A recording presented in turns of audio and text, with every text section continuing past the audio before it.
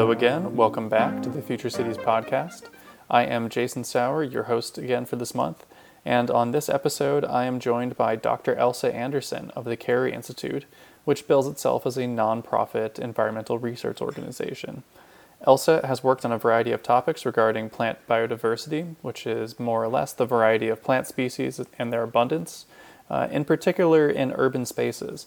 And in this episode, I wanted to talk with her mostly about her work focused on the links between urban biodiversity and vacant lots. I hope you enjoy.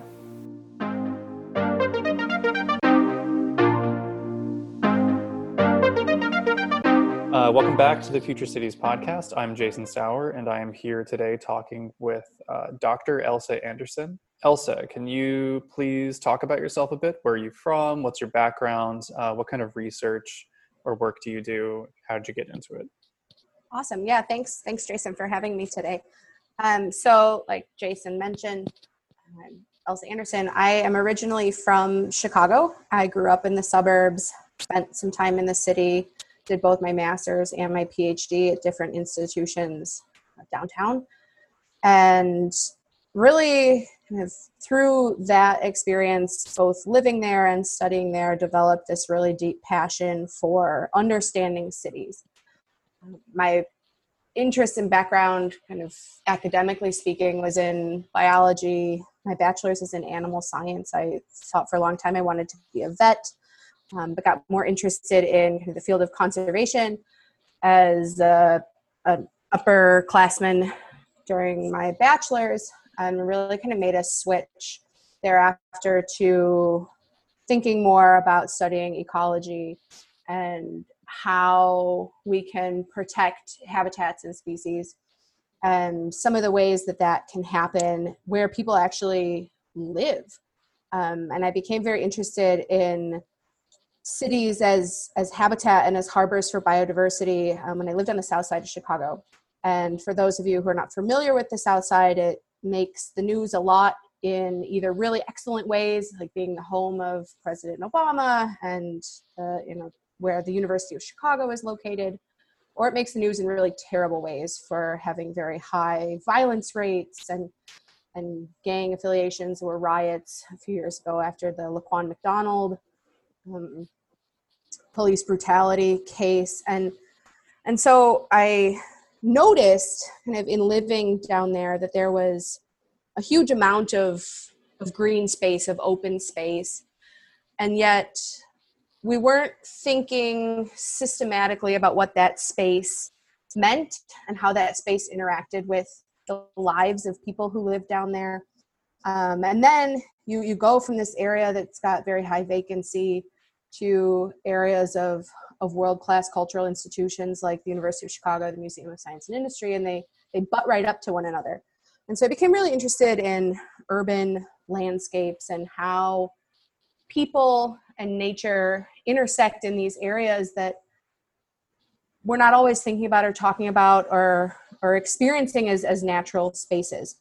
And so when I was formulating my dissertation, I was really interested in vacant lots and how this green space looks in terms of the biological communities that it hosts and what it can mean for people. And went in with kind of a starry-eyed view of, we can really change people's minds about this, and learned very quickly that it's a lot more complicated than that, that cities are this inherent overlay between people and the environment that they're in, and there's this deep sense of place being important. So my project has kind of evolved from there. The research that I mostly do now is based on biodiversity patterns in socio-ecological systems and how human activities really shape the plant communities that we see on the ground, and the mechanisms of that, as well as the ramifications of that as far as something like ecosystem services provision or habitat provisioning across the city. I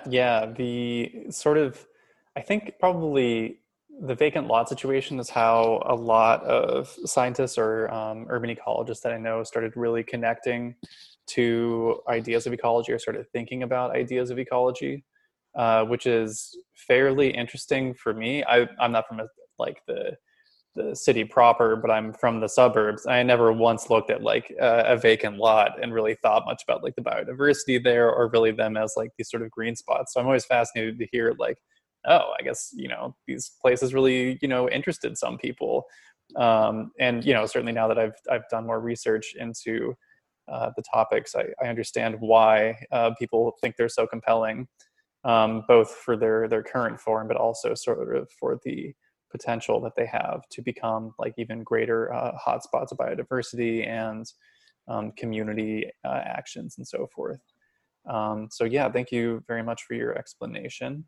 So I think from the research that I've done on your background, it looks like most of your past work is in plant biodiversity in cities. Could you talk broadly about plant biodiversity? Like, why do you care about it? Why should we care about it?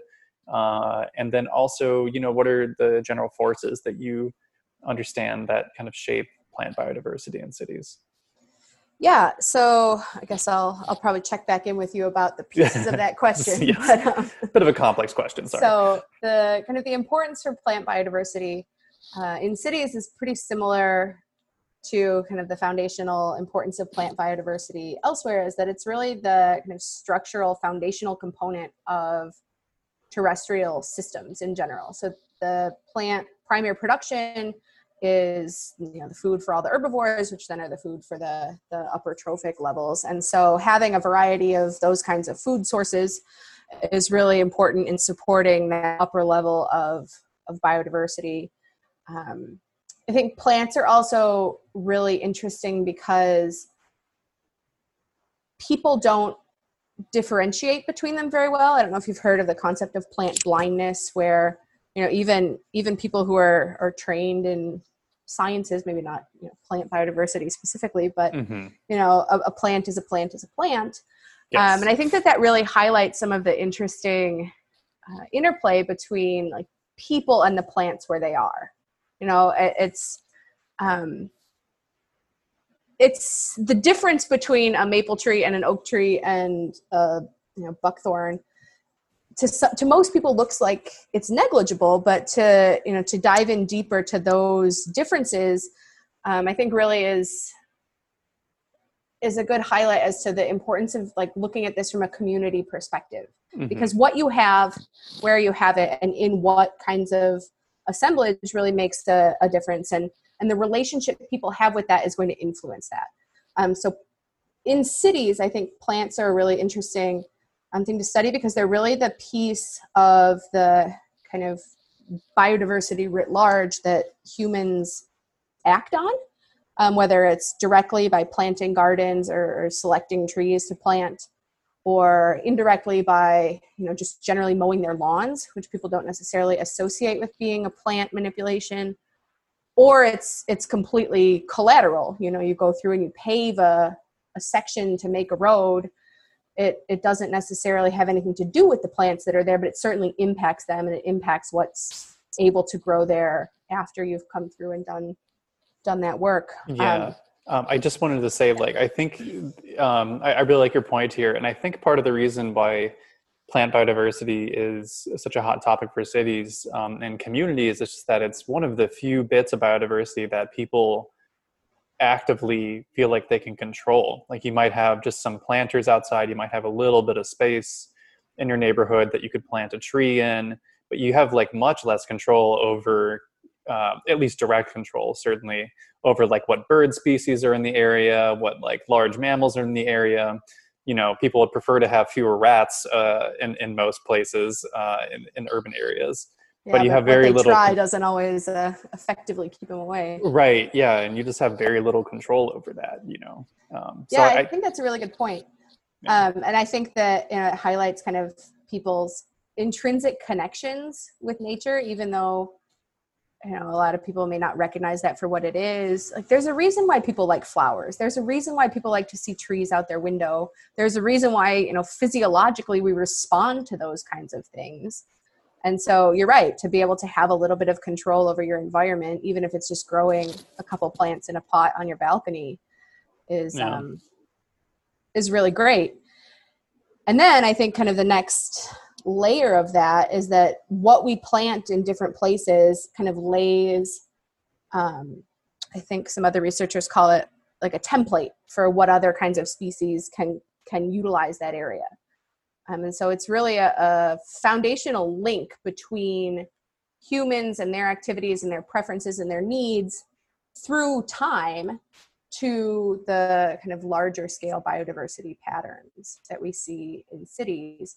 And if we want to think about cities as kind of a hotbed for conservation discussion, where, you know, at this point, I think we're close to 80% of the United States population living in cities or metropolitan areas. And worldwide, we're seeing, you know, this increase we're over half, in urban dwellers. And so if we want to kind of minimize the impact that that's going to have on global biodiversity patterns, on global ecological process, we have to think about how to make the linkage between humans and everything else. And I think plants are part of the way that we do that. Yeah. I think one of the other things that I think about with this too is like, so I mean, like, what is it? The global population has doubled from like 3.6 billion to around 7.2 billion since like the 1970s. And a lot of that population is filtering into cities. And so like these urban areas, I should also say an urban area overall, I think has at least doubled worldwide since 1970, as in like the actual area that cities take up. So like not only is it like more important for us just in terms of our own sense of pleasure or like, you know, happiness in cities to have these plants, but also to think about like, well, as these urban areas are making up more of the space on the planet, we should also be thinking about trying to conserve some of that biodiversity in what ways we can, or promote biodiversity beyond, you know, even what was in these areas naturally. Definitely. And I think that, you know, that there's a nuance in understanding how that growth happens that can be very city specific. In Chicago, in Detroit, in a lot of the American Rust Belt cities, that growth is not corresponding to densification within the city itself. Sure. We're seeing kind of this donut effect where we're leaving vacant space in the middle of the city that's been used, it's been built on, it's got kind of this urbanized legacy to it.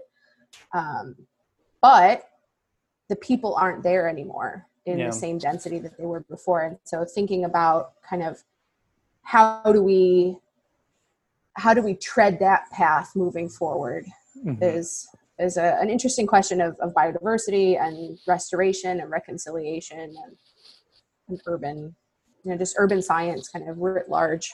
Sure. So I guess going back to one of the questions I threaded in that like 4 that I threw at you. Yeah. So could you go over like, you know, from your own research or from the literature that you've read, what are some of the primary forces that control plant biodiversity in urban or suburban areas? Yeah, so there is a really great paper by Mila Aronson and co-authors that puts forth the idea that urban plant communities are formed by this series of hierarchical filters that kind of start with what's available at a regional scale based on kind of like a fundamental niche of the species in question. We have introductions that come both via natural, you know, kind of colonization mechanisms, as well as human-induced introductions on purpose or on accident that kind of broaden that regional species pool. And then we kind of winnow things down further and further from there based on competition between native species and non-native species, based on choices that people are making between what's worth keeping around and what should be actively sought to eliminate, based on things like climate change. As our cities get hotter, as our cities get drier, we see certain species are not going to survive well there anymore. And then there's various factors of land use and land conversion and, you know, priorities of human building that either threaten or displace or change the plant communities and the surrounding environment, which may make it more difficult for certain species to survive.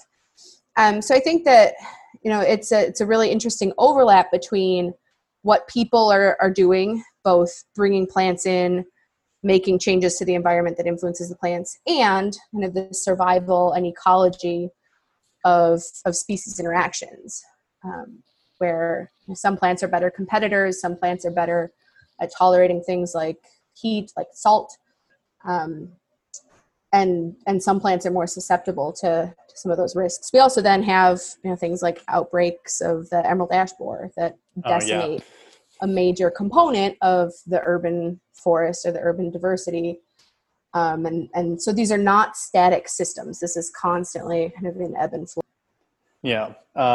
There's like even just going through the various forces. So I mean, climate change is another kind of interesting driver that also affects these urban areas, even though they're relatively controlled. But some of the, like, I think it's maple that is kind of leaving and moving farther north in the United States, because I remember when I was over at University of Connecticut, there was some discussion about like, well, the maple is kind of leaving the state under at least like the current management practices and climate, because much of the state is just open forest, and if it's not being actively managed for these trees, then over time succession will happen and they'll end up being replaced.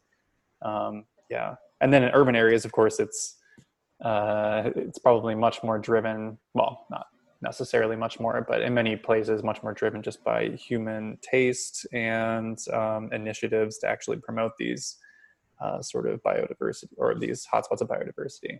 Well, and I think there's also a interesting kind of time lag when you talk about something like that and the human preferences and things. Mm-hmm. Like, we planted. So right now I'm working primarily in Baltimore, and they're a little bit concerned about the maples as well. And like 25% of the street trees that the city of Baltimore has are maples. Mm. And so there's some concern about that being, in the next decade or so, being very susceptible to loss from climate change.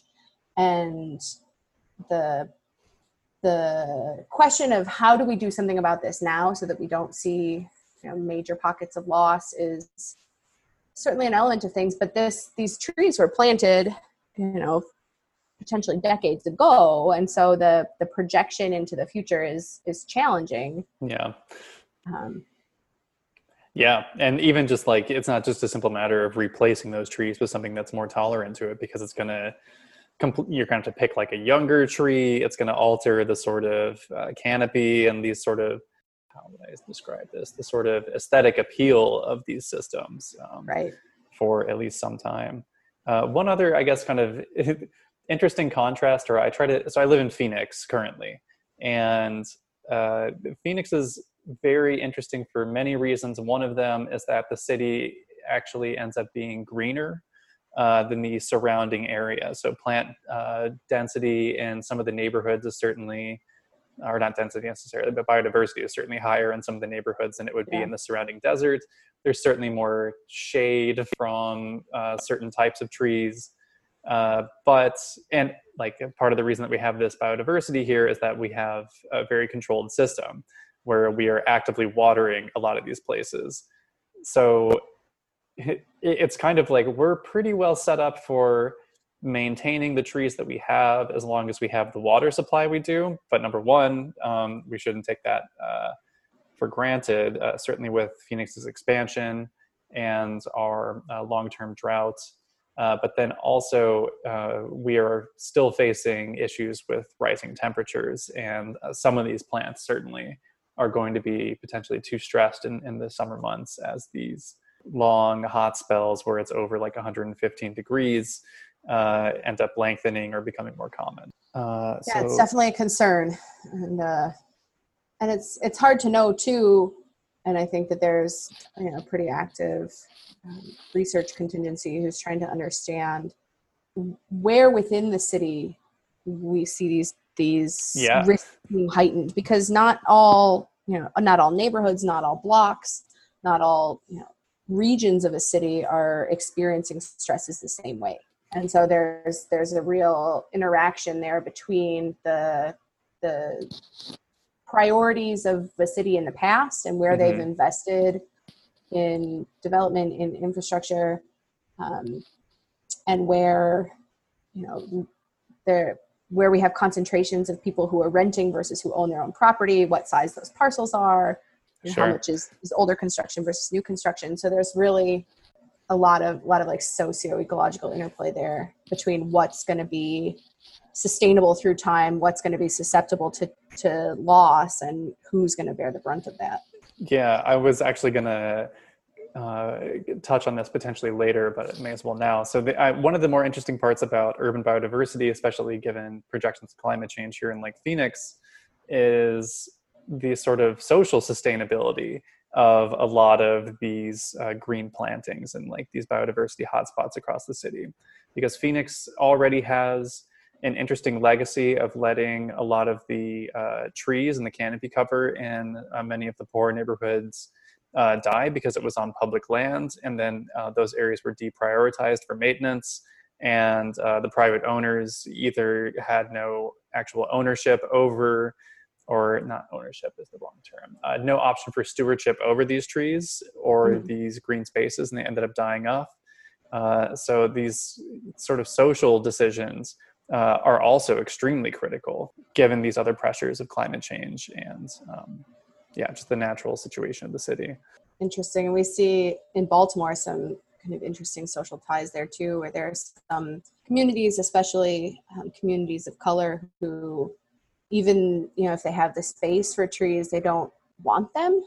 There's some negative associations with trees, given the history of racism in the city and segregation in the city. There's also the concern that to come in and plant a tree is not really doing them all that much help if they then are responsible for watering and cleaning up after the tree and bearing the brunt of that care burden. And so, there's lots of well-meaning groups who think that tree planting is the answer to everything, but there's a lot less foresight into how are we going to make sure that this is maintained? How are we going to make sure that this doesn't become, an extra burden on communities that are already burdened? Yeah. That's a whole line of research that is absolutely fascinating and extremely relevant, because there's so many efforts, especially with like green infrastructure projects and greening of cities, where you really do need to take these social considerations and these differences between socioeconomic statuses and preferences into consideration.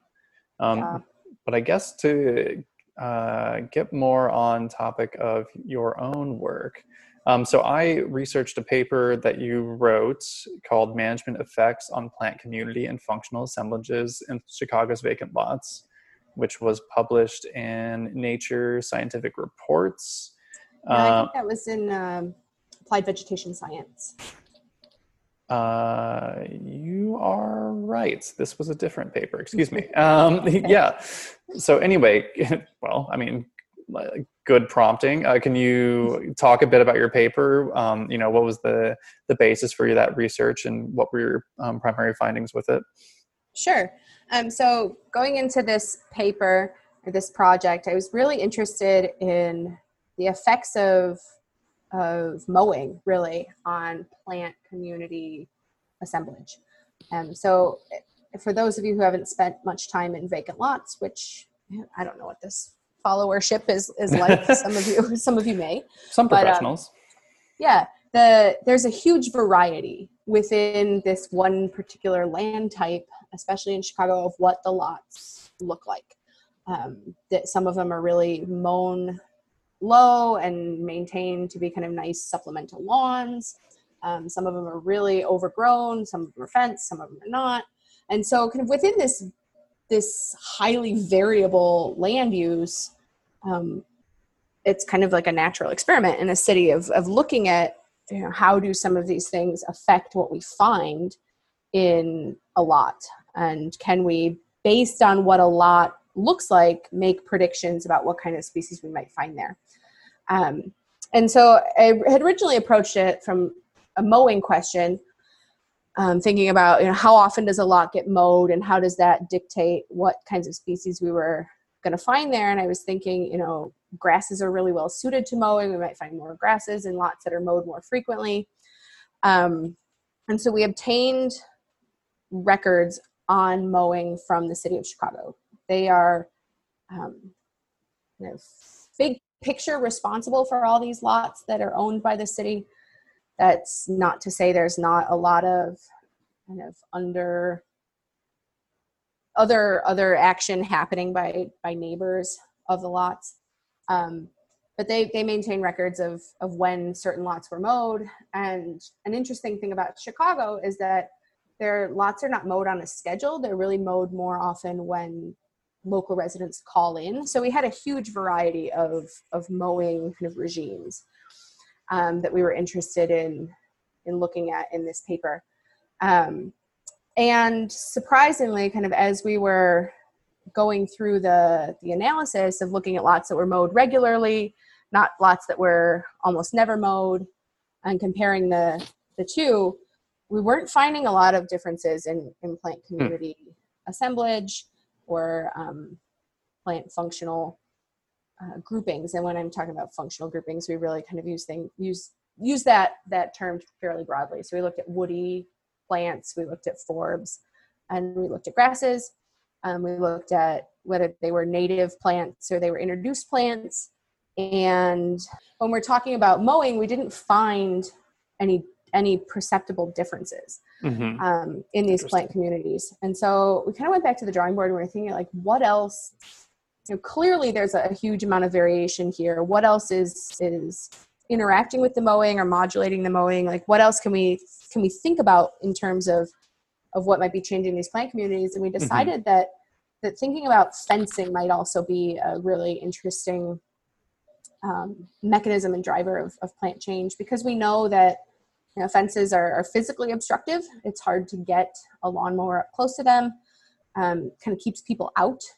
And it also is a structure that allows things like birds to perch on it, and it allows, certain types of animals to kind of pass in a linear fashion next to it, but not to cross over it. Yeah. And so we thought that kind of that structural element might be interesting to evaluate too. And when we looked at the effects of fencing on the plant community, we found a pretty profound effect. We found that fence lines, so within a meter of a fence, we were seeing a much higher diversity of woody plants.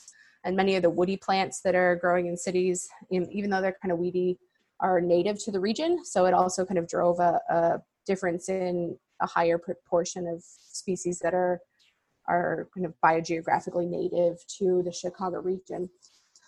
And so that was a pretty interesting finding, that this kind of structural element of having a fence there, and it didn't necessarily matter if it was a chain link fence or a panel like security fence or a privacy fence. The fence lines really were hosting more shrubby, woody communities than the interiors of the lots, which had a lot more forbs and grasses. Interesting.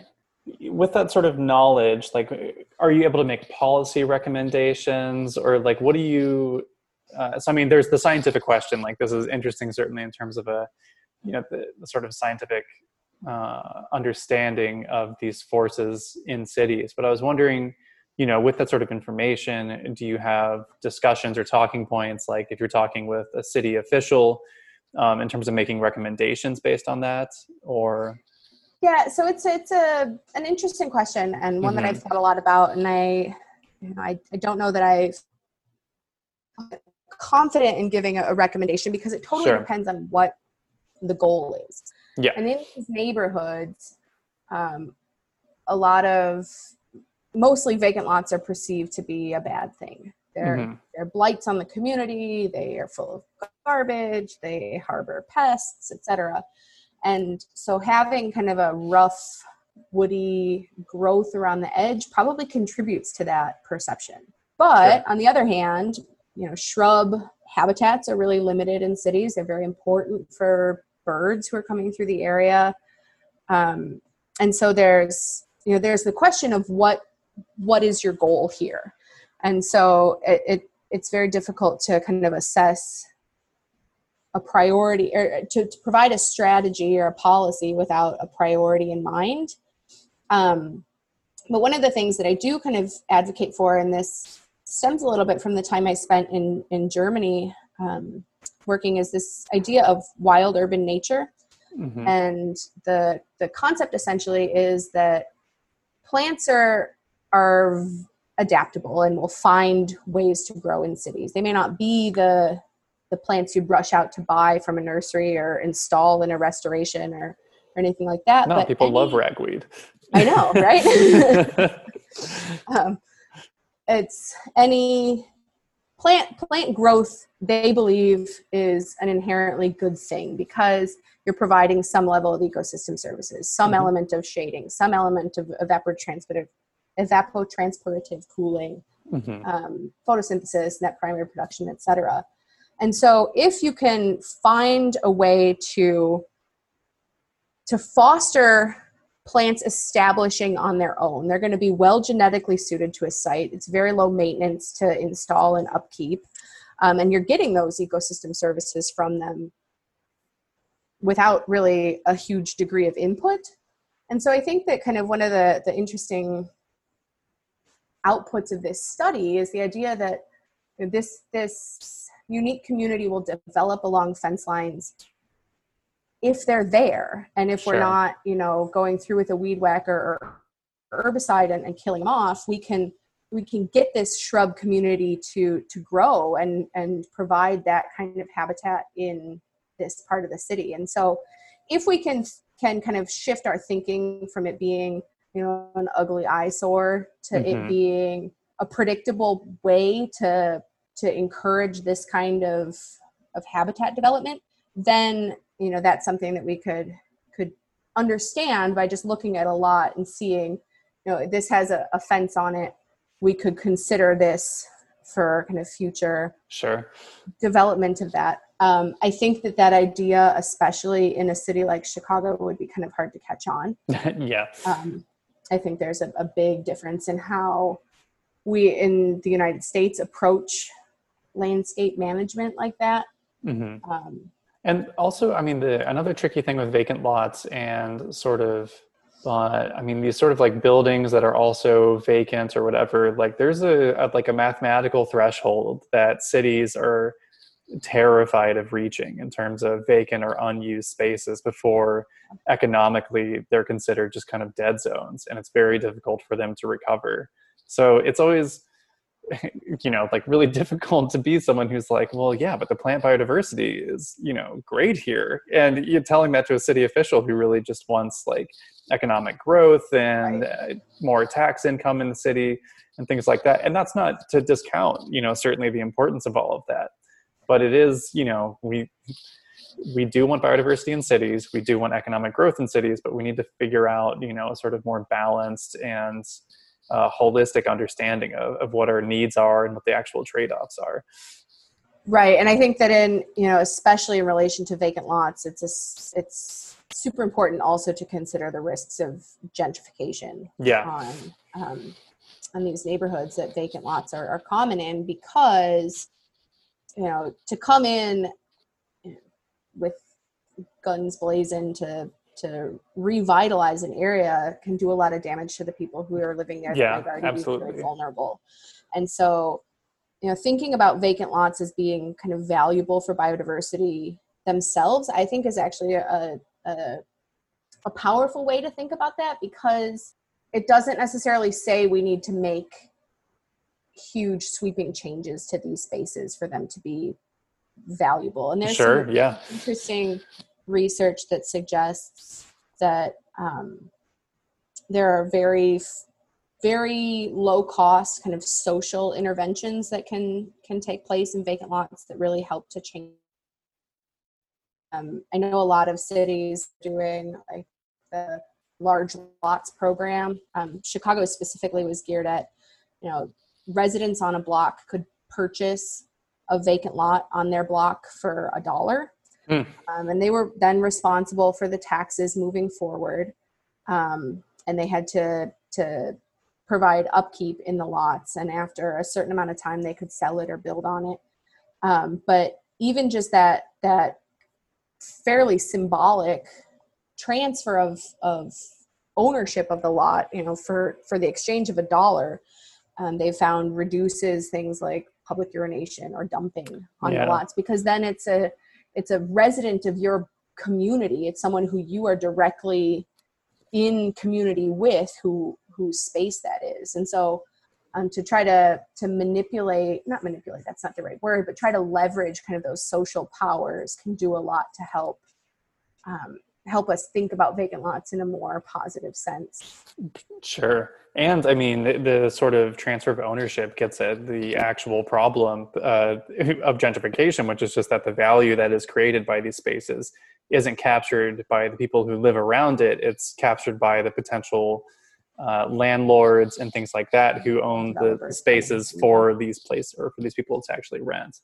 Yeah. In a different podcast, I don't know that I'm going to do it on the Future Cities podcast necessarily, but there's some really interesting explorations of, I believe it's Norway, that has sort of like a public land ownership trust that basically all improvements or like all increase in terms of land value is captured by this trust, and then it's distributed back among the population more evenly. And I'm really toying around, or I'm trying to like research this and understand the economic forces of it a lot better, because I mean, green gentrification and vacant lots is a big deal. And I work in urban spaces as well, and I'm pushing for the conservation of these sort of urban wetlands. And so the idea that I'm creating this protected green space, that the value of which could be potentially captured primarily by, developers as opposed to the community that lives around there, is deeply troubling. And I'm really spending a lot of time looking into alternative conceptions for either land ownership or alternative ways of distributing this sort of value of these landscapes.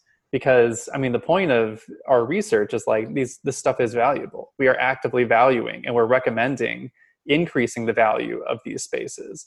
And that's not the problem. The problem is that it's not being captured by the people around it. So yeah, that's super interesting. I'd be interested to learn more about that. There's a couple of good papers out there. I'll sort it out eventually, but it might be a little I mean, it's Norway. It's not that socialist, but it might be a little too politically charged for this, but we'll see. So you mentioned, actually, speaking of alternative political philosophies, you mentioned in our conversation earlier, and kind of briefly alluded to it in your answer there, that you previously did work on in Germany, looking at how the Berlin Wall has this sort of legacy effect on plant assemblages or biodiversity within Germany. Would you mind talking about that? Yeah. So this was part of a Fulbright fellowship that I did. Went to Germany for 10 months and worked in Berlin. And it's not directly like downtown urban, but it's kind of peri-urban and definitely a human legacy effect. So during the Cold War, the Soviet occupation of East Germany was, socially very divisive, and the Berlin Wall was kind of erected to keep people who were in West Berlin, which was the capitalist side of the capital, which was occupied by the French, the British, and the United States. Keep them isolated from the kind of surrounding sea of communist German Democratic Republic, or GDR. Mm-hmm. And the Berlin Wall went up very quickly, and it really was globally iconic for being divisive and being kind of this forefront of the tensions in those economic systems that were happening during the 60s, 70s, 80s, and 60s, 70s, and 80s. Yeah, it was a physically dividing line between the two competing sort of political systems. Yeah, and I know that the discussion, at least in the last few years in the United States, has been very divisive as well. And there's been talk about border wall on the southern border of Mexico, and there's been some action on installing that. And trying not to get too contemporarily political. I was really interested in what does nature do when you cut it off like that? Yeah. And what kind of legacies still exist? And so kind of in my research before going to Germany, I identified a large stretch of forest that has been forest for a long time, and the wall ran through it. And so I was really interested in taking kind of a fine scale approach to looking at this forest and seeing whether there were any differences in the biodiversity patterns on what was the Soviet side, which is now in the state of Brandenburg, versus what was the capitalist side, which is now in Berlin, within Berlin city limits. So I got to Germany and quickly realized that it was a lot more complicated than that. Yeah. And that to look at this snapshot of just one forest was really not going to be very replicable, and needed to kind of blow the project up in order to focus back in. Mm-hmm. And so with the help of Ingo Kowarek and his team over there, I was able to identify 7 forested sites that were forest both in 1928 and 2018. So probably some turnover in the middle there, but the land use is kind of similar before the 20th century and after the 20th century. And we were able to identify 5 sites that had been divided by the wall and 2 sites that were along the same border now between Berlin and Brandenburg that never were walled. So they were kind of got your control. Yeah, of sorts. So we went out and conducted transects in these sites that extended across the border 250 meters in either direction. And we took kind of these surveys of herbaceous vegetation and of tree vegetation or tree community and structure on opposite sides of the border at 10 meters from the border, 50 meters from the border, 150 meters from the border, and 250 meters from the border. The idea being that if there are differences between the biodiversity or the structure that are because of the Berlin Wall, there'll be a difference in community turnover as you go 100 meters or 200 meters away on the same side on the same state side, so either in Brandenburg or in Berlin, versus crossing that border. Okay. And so we identified lots of plants, counted lots of trees. This paper is still in preparation, but there were some pretty interesting findings. We found that biodiversity on the whole, so just species richness, was much higher in sites that had never been walled versus sites that had been walled. And there's certainly some site level confounding factors in there that are difficult to pick out, and will probably be another paper down the line. But what was the most interesting to me was that when we looked at those kind of crossing the border questions, we saw different patterns in turnover and a different effect of the border when we were in walled sites and non-walled sites, and between the herbaceous vegetation and the trees. Okay. So, with that, I think that's pretty much all the questions that I have. So I just want to take a moment and say thank you. Once again, this is Elsa Anderson over at the Carey Institute. Is that correct? Yes. You're still there. Good. Yeah. Thank you so much for stopping by.